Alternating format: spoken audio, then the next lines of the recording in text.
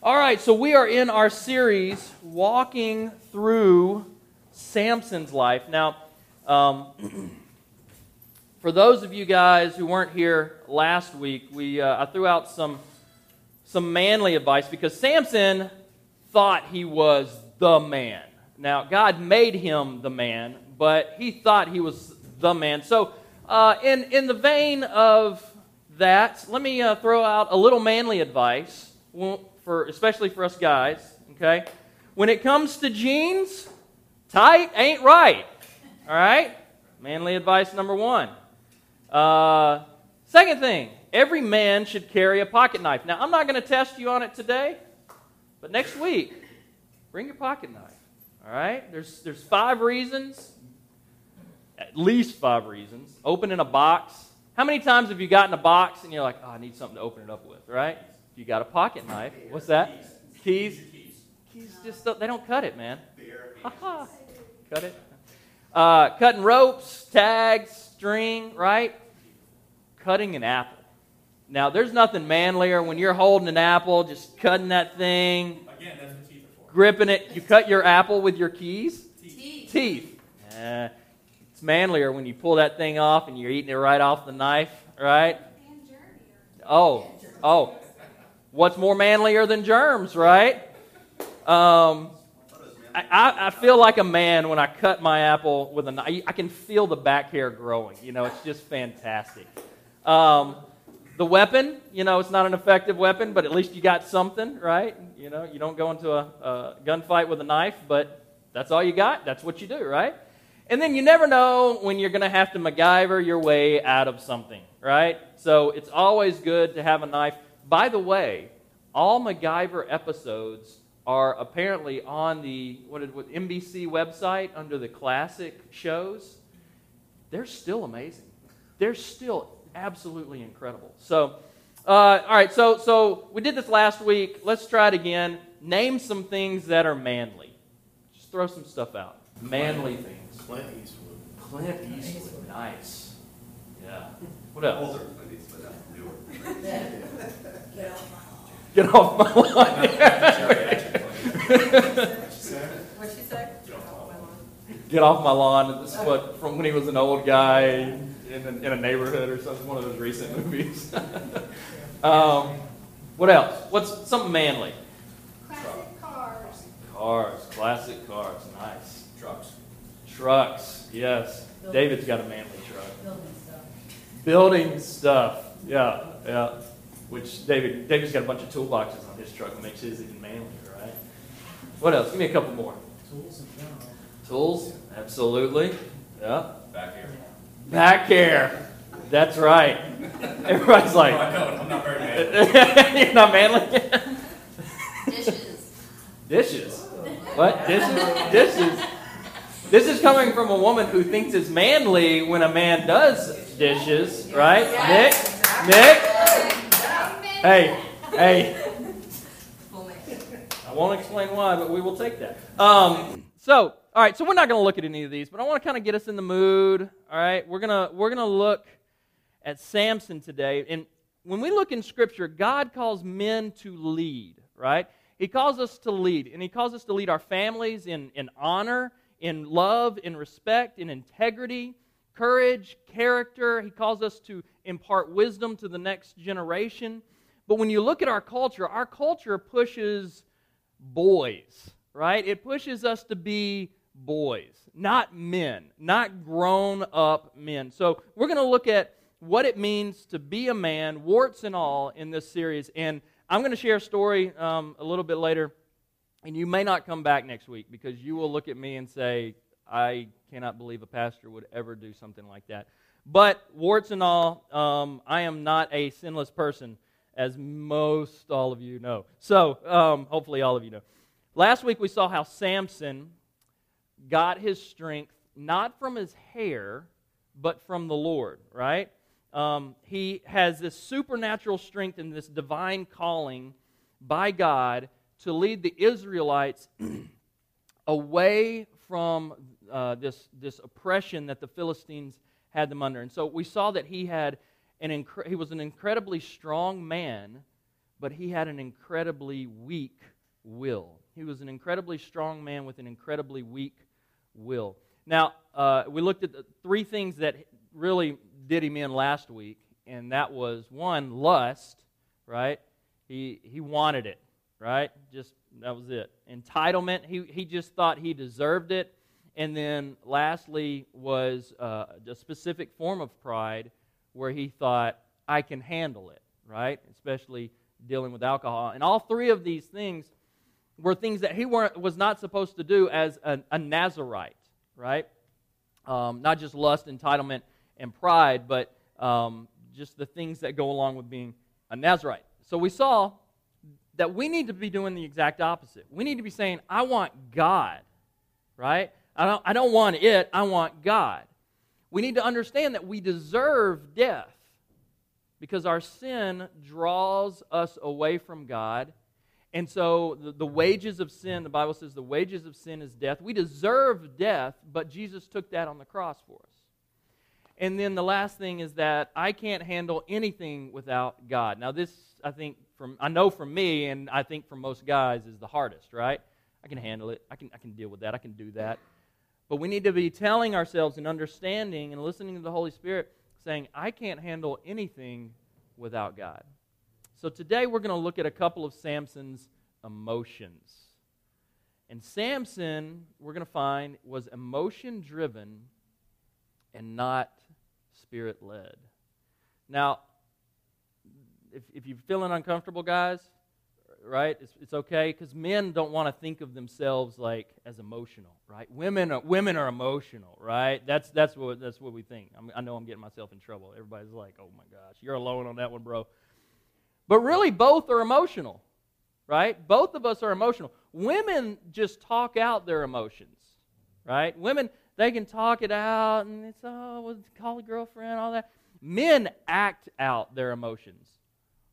Sometimes they'll act through the emotions, but a lot of times we'll act out our emotions. Galatians 5:16 through 17. Paul's talking to this church in Galatia, and he says, live by the Spirit, and you will not gratify the desires of the sinful nature. For the sinful nature desires what is contrary to the Spirit, and the Spirit what is contrary to the sinful nature. They are in conflict with each other so that you do not do what you want. This is a very important verse for guys especially. Women, like I said, they can talk things out, and a lot of times, eventually you kind of get to the heart of the matter. You see what God's doing in your heart, and you know, guys don't do that, right? Guys tend to act quickly for a number of mostly sinful reasons. We're just boom, you know. And ultimately, if we don't pause, we will experience the gratification of our sinful nature. And so we need to be very careful about how we do this. Now, let me throw out a question here. For those of y'all that are new, we throw out questions. Don't feel like you got to answer if you don't want to. What are some emotions that you've seen get people in trouble? Like maybe it was you, maybe it was a coworker, maybe it's always a coworker, right? Maybe it's some family member. What are some emotions that you've seen get people in trouble? Anger. Yep. Jealousy. Oh yeah. Big one. What else? Greed. Yeah. Nobody ever admits to that one, right? You know what? I'm a greedy person. You ever hear that? You never hear it. I'm just greedy. What else? Anything else you can think of? Emotions that get people in trouble. Lust. Yeah. What'd you say, Mandy? I'm just going to say, if you don't believe this is true about boys and girls, you can come sit in my second grade class for a little while. Yeah. The boys are the ones that just they emotionally vomit every 5 minutes. The girls don't. It takes them a while to get kind of like, it has to be a whole twisted story for them to get upset. Really? The boys, it's like one little thing and Yeah.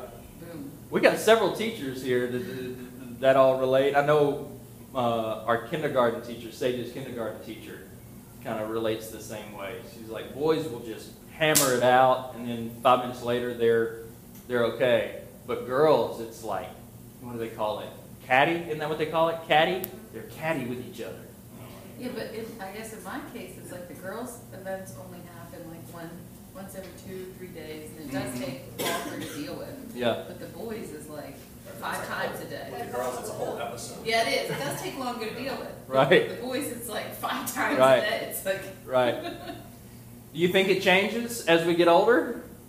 No, I think guys are more in control once they get older. Hopefully. Right, but it still starts. Yeah. Yeah. That's funny. Well, all right, so we're going to jump in. That's great. That's good stuff. We're going to jump in right where we left off last week with Samson, and we got a lot of ground to cover scripturally. So let's go ahead and jump in. Little recap. Samson, who's the current leader of Israel, decided that he wanted to marry a girl who was from the enemy, the Philistines. And he hadn't even talked to her. He just wanted to marry her because she was hot.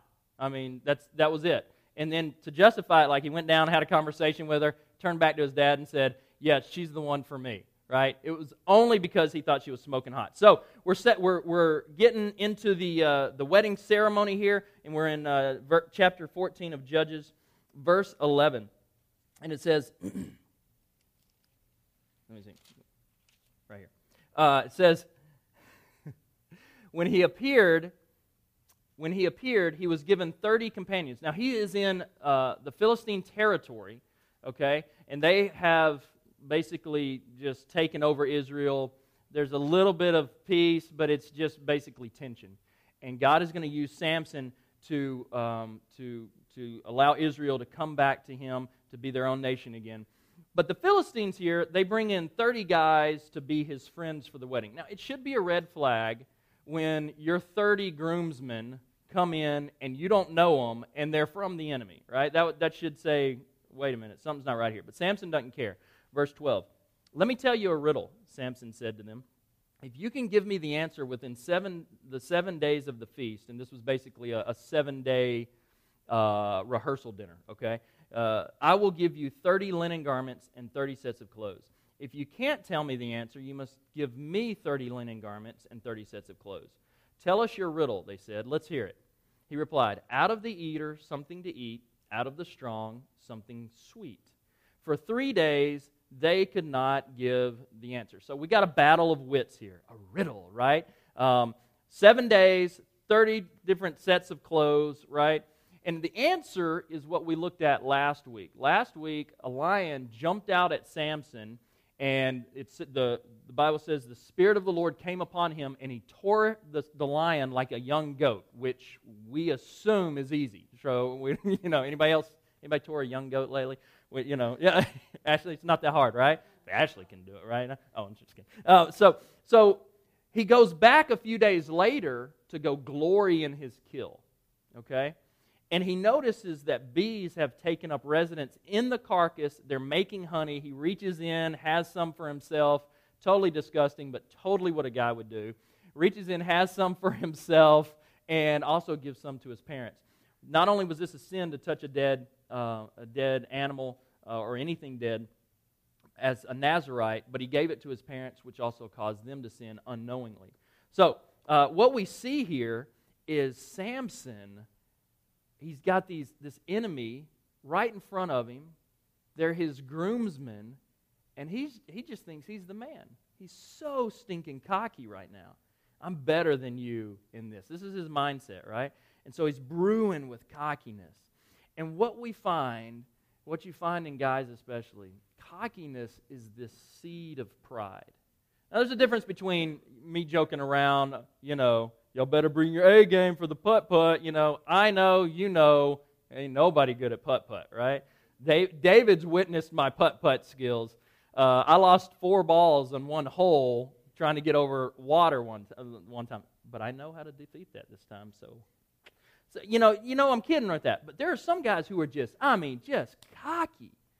And it's that seed of pride. Verse 15. On the 4th day, they said to Samson's wife, "Coax your husband into explaining the riddle for us, or we will burn you and your father's household to death." Great groomsmen, right?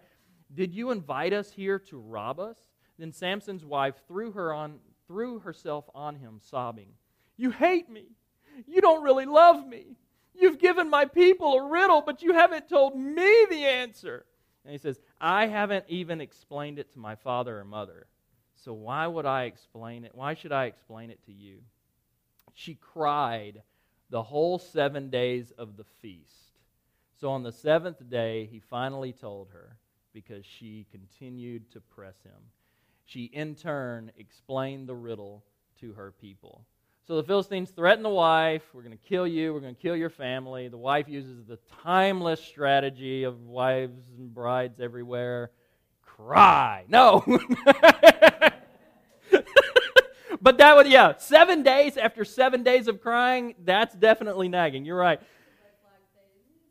This is what happens when you marry a girl just because she's hot, okay? You don't know her character, you don't know her personality, and you want to talk about a downer of a rehearsal dinner, right? I mean, you're there, you're celebrating your wedding, all she's doing is crying, all right? I mean, come on. Verse 18. Before sunset on the seventh day, the men of the town, this 30 guys, said to him, "What's sweeter than honey? What is stronger than a lion?" And then Samson says, and I think this is a pretty low blow. "If you had not plowed with my heifer, you would not have solved my riddle." Wow. Right? I'm going to move on. That blows my mind. Verse 19. Then the Spirit of the Lord came upon him in power. Once again, we see God coming upon him. I'll explain this in a minute. He went down to Ashkelon, this is a Philistine town, struck down 30 of their men, stripped them of their belongings, and gave their clothes to those who had explained the riddle. Burning with anger, he went up to his father's house, and Samson's wife, was given to the friend who had attended him at his wedding. Okay? So, notice what it says here in verse 19, middle of verse 19. Burning with anger, he went up to his father's house. Now, keep in mind something, okay? God does not approve of Samson's anger here. It's very clear in Scripture. The only just anger is righteous anger. Jesus goes into the temple and he's throwing over the money tables. He's not beating people up. He's just doing what's right in the eyes of God. Okay? This is unrighteous anger. And God doesn't approve of it, but He is still using it to liberate Israel. He's still using it to destroy the enemy. So let's take a look. Two emotions that we see here that take strong men down. First is Samson burned with anger. What is there really to be angry about for Samson? He went to the Philistine territory.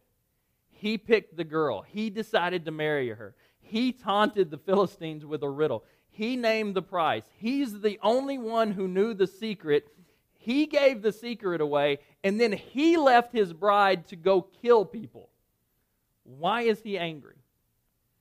Ultimately, he's angry at himself because he's mad that he didn't get his way, that he doesn't have control, and he's taking it out on everyone else. If you are like me, you know this emotion well. When I was growing up as a teenager, I had an unchecked anger. I mean, I could just go crazy. And when I was little, my best friend accidentally ran into my dog, and I beat the snot out of him. And to this day, I cringe. And I was like 7. And he didn't even know what was going on. Like, why?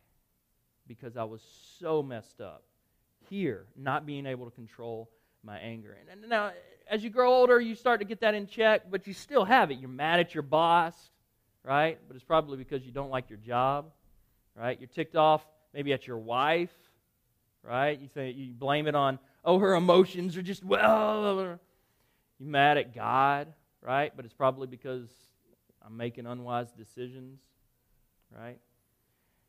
If this is you, if this is us, you've got to own it. You've got to own it. Because this is emotion-driven and not spirit-led. And here's the thing. Samson's anger did not end here. As we go on, he finds out that the Philistines have his wife, and he goes ballistic. But it's a murder in the first degree ballistic. It's a planning ballistic. And what he does, he plans out this elaborate scheme.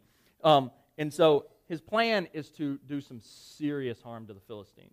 So somehow, and I don't know how you do this, but he went out and caught 300 foxes. Okay? Apparently they're plentiful. There might not have been any left after it was done.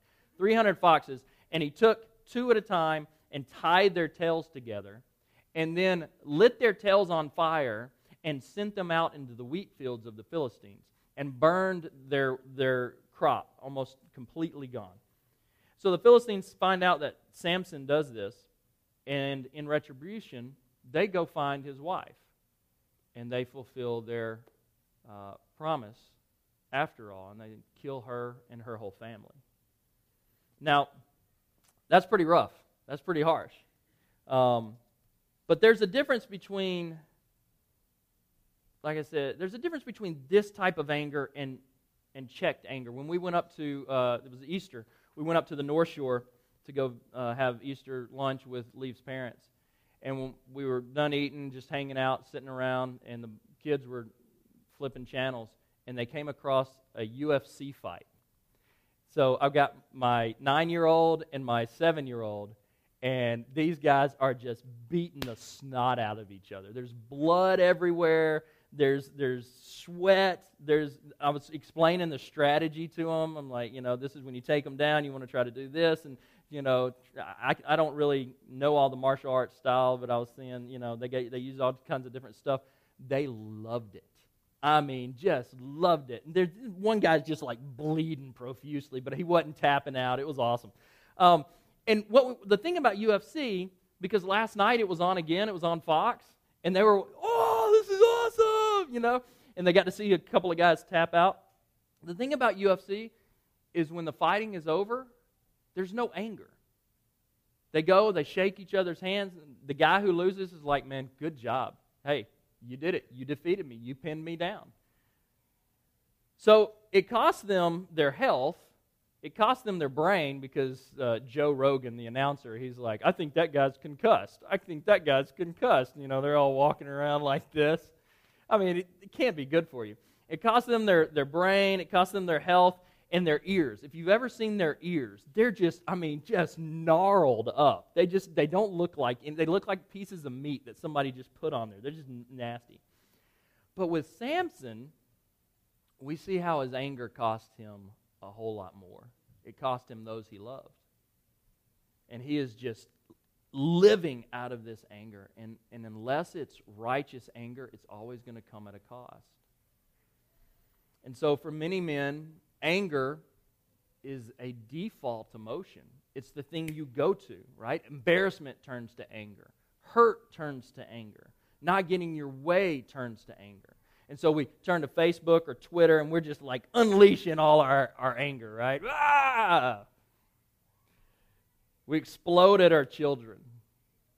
We get mad at our wives and have shouting matches, right? Anger will cost you a lot. It'll cost you your reputation. It'll cost you your marriage. It'll cost you your relationships with those that you love the most. Your friendships. It goes on and on and on. It costs you and it isolates you. How many people want to be around an angry person, right? Nobody. Nobody likes that guy, right? When we're out on the ball field, there are angry people out there. And we're like, oh, there he is. There he is. There's a rock over here, You don't want to get around him. You don't want to deal with him. Oh, there he is. And so you just wander off. When this happens, when you have that uncontrolled anger come out, there's only one thing that you can do. You can't justify it. You can't try to wish it away. There's only one thing you can do. That is to apologize and repent. Say you're sorry, listen to the Holy Spirit, and make changes in your life in this area. That's all you can do. Now, the second thing that we see here, we're going to jump over to chapter 15, verses 14 through 17. Samson is filled with pride. Samson is filled with pride. Chapter 15, verse 14. It says, as he approached Lehi. Now, let me explain what's going on here. He's destroyed all their food. Then the Israelites come and they say, listen, dude, they hate us now. They want to kill us. They brought an army. We're going to tie you up and we're going to give you to them, okay? And he says, whatever, that's fine. And so, they cautiously tie him up and they're bringing him to the Philistines. They approach with their army. It says, as he approached Lehi, the Philistines came toward him shouting. The Spirit of the Lord came upon him in power. The ropes on his arms became like charred flax, and the bindings dropped from his hands. Finding a fresh jawbone of a donkey, he grabbed it and struck down 1,000 men. Then Samson said, with a donkey's jawbone I have made donkeys of them. With a donkey's jawbone I have killed 1,000 men. Now, I don't know if that rhymes in Hebrew, but it rhymes here. It's pretty cool little prose there. When he finished speaking, he threw away the jawbone, and the place was called Ramath Lehi, which means Jawbone Hill, which is a pretty cool manly name, right? Jawbone Hill, right? All right, so notice something here. The Spirit of the Lord came upon him in power. God's using him to destroy the Philistines again, even beyond all of his sin. But what does he say? With a donkey's jawbone, I have made donkeys of them. With a donkey's jawbone, I have killed 1,000 men. So even though it's the Holy Spirit who gives Samson the strength, he's the one that claims it. And now, again, we talked about this last week. You can look at this as a fable, and you can say, oh, come on, really? He picks up a jawbone and kills 1,000 men? But let me ask you something. Do you believe that God can destroy 1,000 men? I mean, if it's just God against human, do you believe that he could do that? Well, most of us probably do. Would you not believe then that God could use a human to do this? Right? We've all seen the Rambo movies, right? We've all seen it with our eyes, even though it's staged, right? So we can start to believe. I totally believe this. I 100% believe that this happened. Now, is it hard? Yeah, sometimes. But I believe that God is more powerful than any man or any army. And so I totally believe God can do this. Now, the thing is, it wasn't Samson. It was God. But Samson takes the glory. And so we see Samson's cockiness and his anger and how it has combined, and now it's grown up into this full-blown selfish pride. And I think as guys, we can really relate to this because we want to be the main character in our story, don't we? We want the control. We want to be the one who facilitates what people think, right? That's just not the case. God is the main character. God is the one who is in control. It's all about him. And for these guys, or for many guys rather, these are our two biggest problems: anger and pride. Now let me share my story with you. We're out at the Y. We work out at the Y. We drop the kids off at school. The Y's across the street, and I had the kids. They were off, but nobody else was off that day for some reason. I don't know why. And there's a room that they can go to. It's for babies, 1 to 5 year olds. And this was just, I don't know, a year ago, 8 months ago. And so I said, you know what, y'all can just sit in the lobby. And so I would go do a set, and then I'd come back and I'd check on them. You know, they're fine. They had their DSs, all this stuff. And just go back and forth, back and forth. I work out with all the old people. And it makes me feel good. You know, they can't lift the bar up. And they're like, spot me? I'm like, yeah, sure. Okay, buddy. All right, you know, that kind of thing. You know, I can get the bar. That's fine. So it's just old people. Nobody's going to take my kids, right? My kids know not to go with old people, right? That kind of thing. And they don't have good candy. That's right. So they're sitting there in the lobby, and I'm checking on them, and then I'm working. I go back to work out, and the director, who can't be more than 21 years old, she comes in with Ty. She's like, "Sir, he needs to be in the baby room," and I'm like, "Okay, fine." So I go and I put him in, and I just find myself getting angry. And I put them in there, and they're mad at me. They're like, "We don't want to be in there. It's just a bunch of babies." And I'm like, "What do you care? You're playing your DS anyway." But it just aggravates me even more. So I come back out, and I said, "Hey, were they doing something wrong? Were they?" She's like, "No, they were fine. They just need to be in there." And in my mind, I think, "Oh, legalism over common sense. Right." And I said, "Really?" I said, "Well, why don't you open up the youth room?" Because that's normally where they go. But there were no other kids that were out. She said, "Well, we didn't have anybody available for that." And I went, "Well, that's the problem, isn't it?" And I walk off. And I was angry. I was mad. And there was no reason for it. She's just doing her job. I was telling Leave about it later, and she's like, "That's what I'd want her to do." And it just made me even madder. And I don't know why, but I held on to this for months.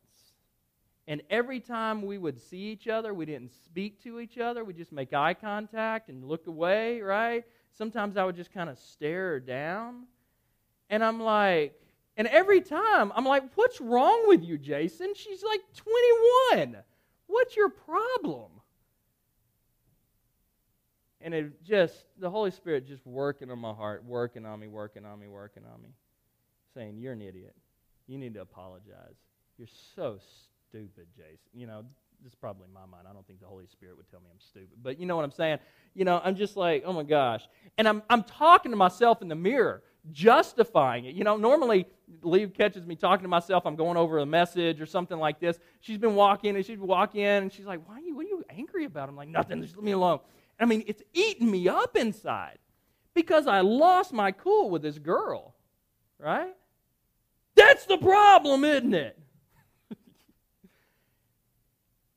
And I find myself after months, 3 months, 4 months, the Holy Spirit's finally just worn me down.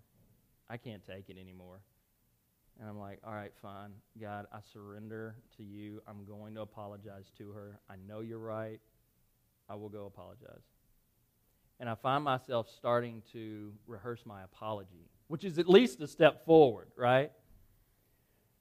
So the next time I go to the Y, I'm at the water fountain, and I see her in her office, and I take a step there, and I'm like, "Nope," and I walk away. And I'm ready to apologize. I got the script down, and I said, "Nope." I'm not even angry anymore, except at myself, but I'm so full of pride, I don't want to admit that I'm wrong. Oh, I wish I could tell you the next day that I went in there and I did it, but it took at least another month. Because every time I stepped over to her, "Nope," walk away. "Nope," walk away. And then one day, I walk in, I knock on the door, I said, "Hey, can I talk to you for a second?" And her eyes got as big as dinner plates because I think she thought I was going to kill her. And so, because the last interaction, was just like, "Oh!" And so I walk in, I sit down, I said, "Listen, I need to apologize to you for losing my cool." I said, I got angry. There was no reason for it. And she kind of played it off. She's like, "Wait, what are you talking about?" But by her eyes, when I walked in, she knew exactly what I was talking about, right? And I was like, "All right, fine, God. You want me to explain the whole thing out?" Because I do this with my kids. I'm like, "Tell them you're sorry. Tell them what you're sorry for," And I'm just thinking in my mind, "All right, God, okay, fine." And I said, "Listen, I don't know if you remember, it was 6 months ago, 4 months ago, whatever it was.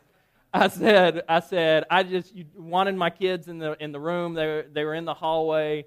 I said, and I just totally lost it on you." And I said, "I'm sorry." And she's like, "Oh, okay, that's okay." And she said, all we want to do is, and I just cut her off. I said, "Listen, you were totally right. I was totally wrong. I know exactly what you were doing. You were doing your job. You were protecting the Y." I said, "I know exactly." She's like, "Okay, well, thanks." And so I said, I hope you forgive me." And I walked out. She said, "Yeah," I walked out. And ever since then, we make eye contact, we smile, everything's right with the world, right? She may not have cared, but I can tell you that there was a weight that was lifted off of my shoulders when I said, listen, I need your apology. I need your forgiveness. I apologize. I no longer had to deal with the guilt and the shame, right? I no longer had to, it was all emotion driven, and it was not spirit led. And that's the thing with anger. That cockiness turns into pride. It turns into this stuff that eats you alive. And emotionally and mentally, I was just drained. I was tired of dealing with it. And when I admitted I was wrong, I no longer felt the weight. I no longer felt the Holy Spirit talking to me, except for just, the normal way. Otherwise, the only time I heard the Holy Spirit was just like, or when I was reading the Scripture, Now think about this. How many people really apologize anymore? It's so rare nowadays. And I'm not boosting myself up because I would not even want to be in this position, but apologies don't make you weak. They make you strong. They make you a man or woman of great reputation in the eyes of those that you apologize to because you had the guts to do it. And I can't tell you how many people, not necessarily here in our church, but I can't tell you how many people leave churches because it's easier to leave than it is to stay and apologize and work things out. So what I do love about our church is we really push that. We say, listen, we're family. You're brothers and sisters, and just like any normal, regular blood brother and sister, you're going to get into fights. So let's work them out, right? But when you see people not apologize, you see people leave a relationship, that's just cowardice, right? Man up, admit you were wrong, repent, and grow in your reputation in Christ. Let me close with this. Notice what it says in verses 18 through 20. It says, because he was very thirsty. Remember, he just got done killing 1,000 men, so he's gonna want some Gatorade. Because he was very thirsty, he cried out to the Lord, you've given your servant this great victory. Must I now die of thirst and fall into the hands of the uncircumcised? Then God opened up the hollow places in Lehi, and water came out of it. When Samson drank, his strength returned, and he revived. So the spring was called En Hakor, and it is still there in Lehi. Samson led Israel for 20 years in the days of the Philistines. Now, notice what's happening here. He's claimed this great victory for himself, and God uses the tiniest little thing, his thirst, to drive him back to him. He says, you want to claim that? You're thirsty, aren't you? Where are you going to get water, buddy? Who provides that for you? And so after all of this, and I think I can totally relate to Samson, because Samson realizes, I'm not as cool as I think I am. I'm not as cool as I think I am. Right? We need Jesus. And if we will allow our needs to drive us to God, God will meet our deepest needs. You can go one or two ways with it. You can go anger, you can go pride, or you can allow those things that are welling up inside of you to drive you to God. And so as Christ followers, we have to be Spirit-led, not emotion-driven. It's hard, but it's something that is our reputation. There's nothing that destroys our reputation more than anger and pride. But there's nothing that builds up our reputation with others than the Holy Spirit working in our hearts and us following Him. Let me pray for us. Father, we thank you for this word, for this message, if not just for me. I thank you for how you illustrated anger with Samson. Thank you for his life, as tragic as it was, and how it can be an example to me, to us. Father, we ask that you will give us guidance and direction as we walk through this week. Maybe there's somebody that we need to apologize to in our family or at work. May we man up. May we step up to the plate and apologize and grow our reputation again with them. Father, we ask that you guide us with our anger, guide us with our pride. As men, may we understand that in order to lead, we have to be led by you. And so, Father, we ask that you give us the eyes to see where you are leading in our lives and how you're leading, and the ears to hear from you, and the heart to want to follow you. And we pray this in Jesus' name. Amen.